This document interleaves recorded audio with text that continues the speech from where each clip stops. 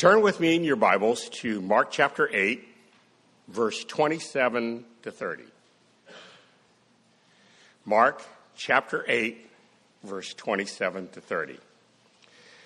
Please follow along as I read. Jesus went out, along with his disciples, to the villages of Caesarea Philippi. And on the way he questioned his disciples, saying to them, "Who do people say that I am?" They said to him, saying, "John the Baptist, others say Elijah, and others one of the prophets." And he continued by questioning them, "But who do you say that I am?" Peter answered and said to him, "You are the Christ." And he warned them to tell no one about him. You know, the disciples had the privilege of being firsthand eyewitnesses of the life and ministry of Christ. They were given the opportunity to see him with their own eyes, to hear him with their own ears, to touch him with their own hands. Some of what they had witnessed is recorded for us in the New Testament Gospels. In Mark's Gospel, the disciples witnessed Jesus performing a number of different miracles. He calmed the storm at sea in chapter 4. He casted out demons, healing the woman who had a 12-year hemorrhage, raising Jairus' daughter from the dead in chapter 5. He fed the 5,000 and walked on water in chapter 6. Then he fed 4,000 in chapter 8. But even after the disciples had witnessed Jesus performing miracle after miracle after miracle, they still couldn't figure out who he was. They still didn't get it. In Mark chapter 8, after the feeding of the 4,000, Jesus heard his disciples arguing over the fact that they had no bread. And so the Lord rebukes them in light of what they had just seen him do, performing miracles of feeding. He says to them, "Do you not yet see or understand? Having eyes, do you not see? Having ears, do you not hear?" Immediately after this, Mark records Jesus performing another miracle. And this is in Mark chapter 8, verse 22 to 26. When Jesus and the disciples arrived in Bethsaida, a blind man was brought before him to be healed. We learned that this blind man was unable to see things clearly. He was only able to see indistinguishable objects. He sees people like trees walking around. Everything to him was blurred. Everything was out of focus.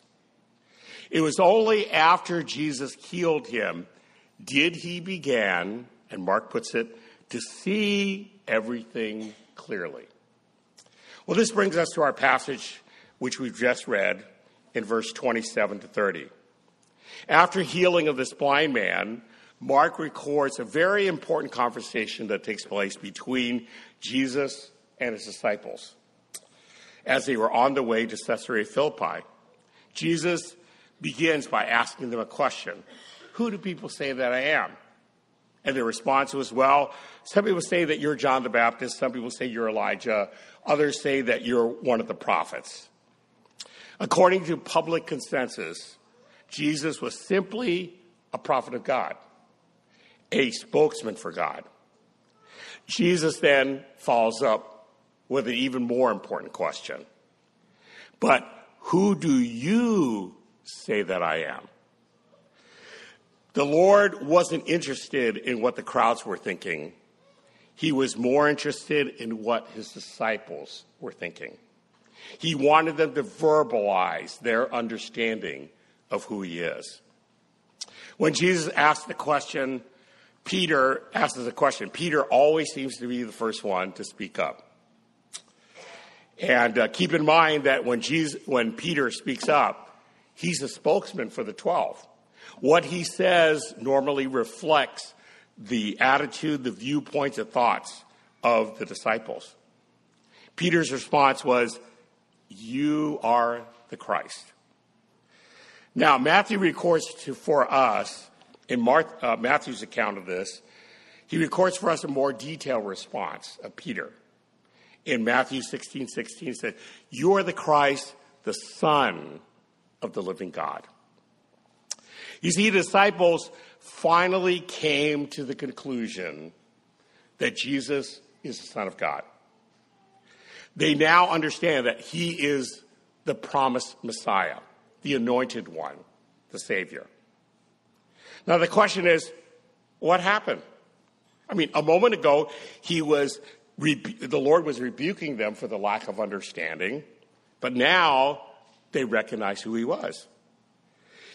How did this suddenly come to a clear profession of faith? Well, Mark doesn't reveal to us in his gospel what happened, but Matthew does. And in Matthew chapter 16, after Peter's clear profession of faith, Jesus responds in verse 17, "Blessed are you, son of Bar-Jonah, because flesh and blood did not reveal this to you, but my Father who's in heaven." See, Peter and his disciples didn't come to this conviction on their own. They didn't analyze all the facts and put all the pieces of the puzzle together. They didn't somehow logically, intellectually, scientifically figure out everything in their minds and come to a conclusion. The only reason Peter and his disciples finally came to understand who Jesus was is because God the Father chose it to reveal it to them at this time. You see, the disciples were just like the blind man in Bethsaida in Mark chapter 8. They couldn't see anything clearly. Everything was blurred. Everything was out of focus. No matter how many miracles they saw Jesus perform or how many sermons they heard him teach, they were unable to see clearly who he was. See, the disciples' problem wasn't intellectual. Their problem was spiritual. They were spiritually blind. Therefore, spending more time reflecting upon what Jesus taught or what Jesus did wasn't going to help them. Seeing Jesus perform more miracles wasn't going to convince them. Hearing Jesus answer all their skeptical questions wasn't going to persuade them. It wasn't until the Lord opened their eyes to the truth did they finally and clearly see and understand who he was. You know, before all of us as believers came to faith in Christ, we were blind just like the disciples. It is only when God the Holy Spirit opened our eyes to the truth did we finally come to understand who he is and the truth of the gospel. We came to believe in Christ only because he, in his sovereign grace, opened our eyes and enabled us to see the truth. If God didn't do that for us, we would never be able to see the light of the glory of the gospel of Christ. What a marvelous and amazing thing God has done for us. We were once blind, but now we see.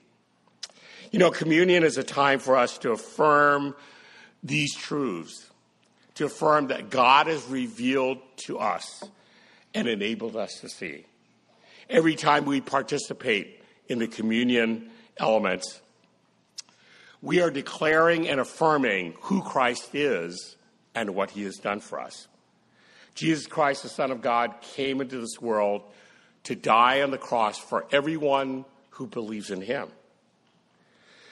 It says in 1 Corinthians 11:26, "For as often as you eat this bread and drink this cup, you proclaim the Lord's death until he comes." The bread is a symbol that reminds us of the body of Christ, which was crucified on the cross for us. The cup is a symbol of the blood of Christ, which was shed for the forgiveness of our sins. If you're here this morning, you're a Christian, you confess Jesus Christ to be the Son of God, to be your Lord and Savior. If you believed in him alone to save you from your sins, then we invite you to join us in our time of communion in affirming our faith in him. If you're here this morning and you don't profess Jesus Christ as the Son of God, you haven't trusted in him to save you from your sins, then this time of remembering Christ is not for you. I would encourage you not to take the elements, but to simply pass them along to the next person and to think about who is Jesus Christ. If Jesus Christ asked you, who do you say that I am? How would you respond? How you answer that question is vitally important to where you will spend eternity. I pray that God would open your eyes to the truth so that you can see who Jesus is and your need to believe in him in order to be saved from your sins. If you have any questions, I would encourage you to talk to one of the elders of the church or maybe the person that invited you, and they'll try to explain to you more about what the Bible says. Before we participate in communion, we're exhorted in God's word to examine ourselves. We want to make sure that we've confessed any known sins before the Lord, that we're walking by the Spirit, that we're living in obedience to his word before we participate in this time of remembrance. So after you receive the elements, take them on your own when your heart is ready. Gentlemen, please come forward and serve us the elements.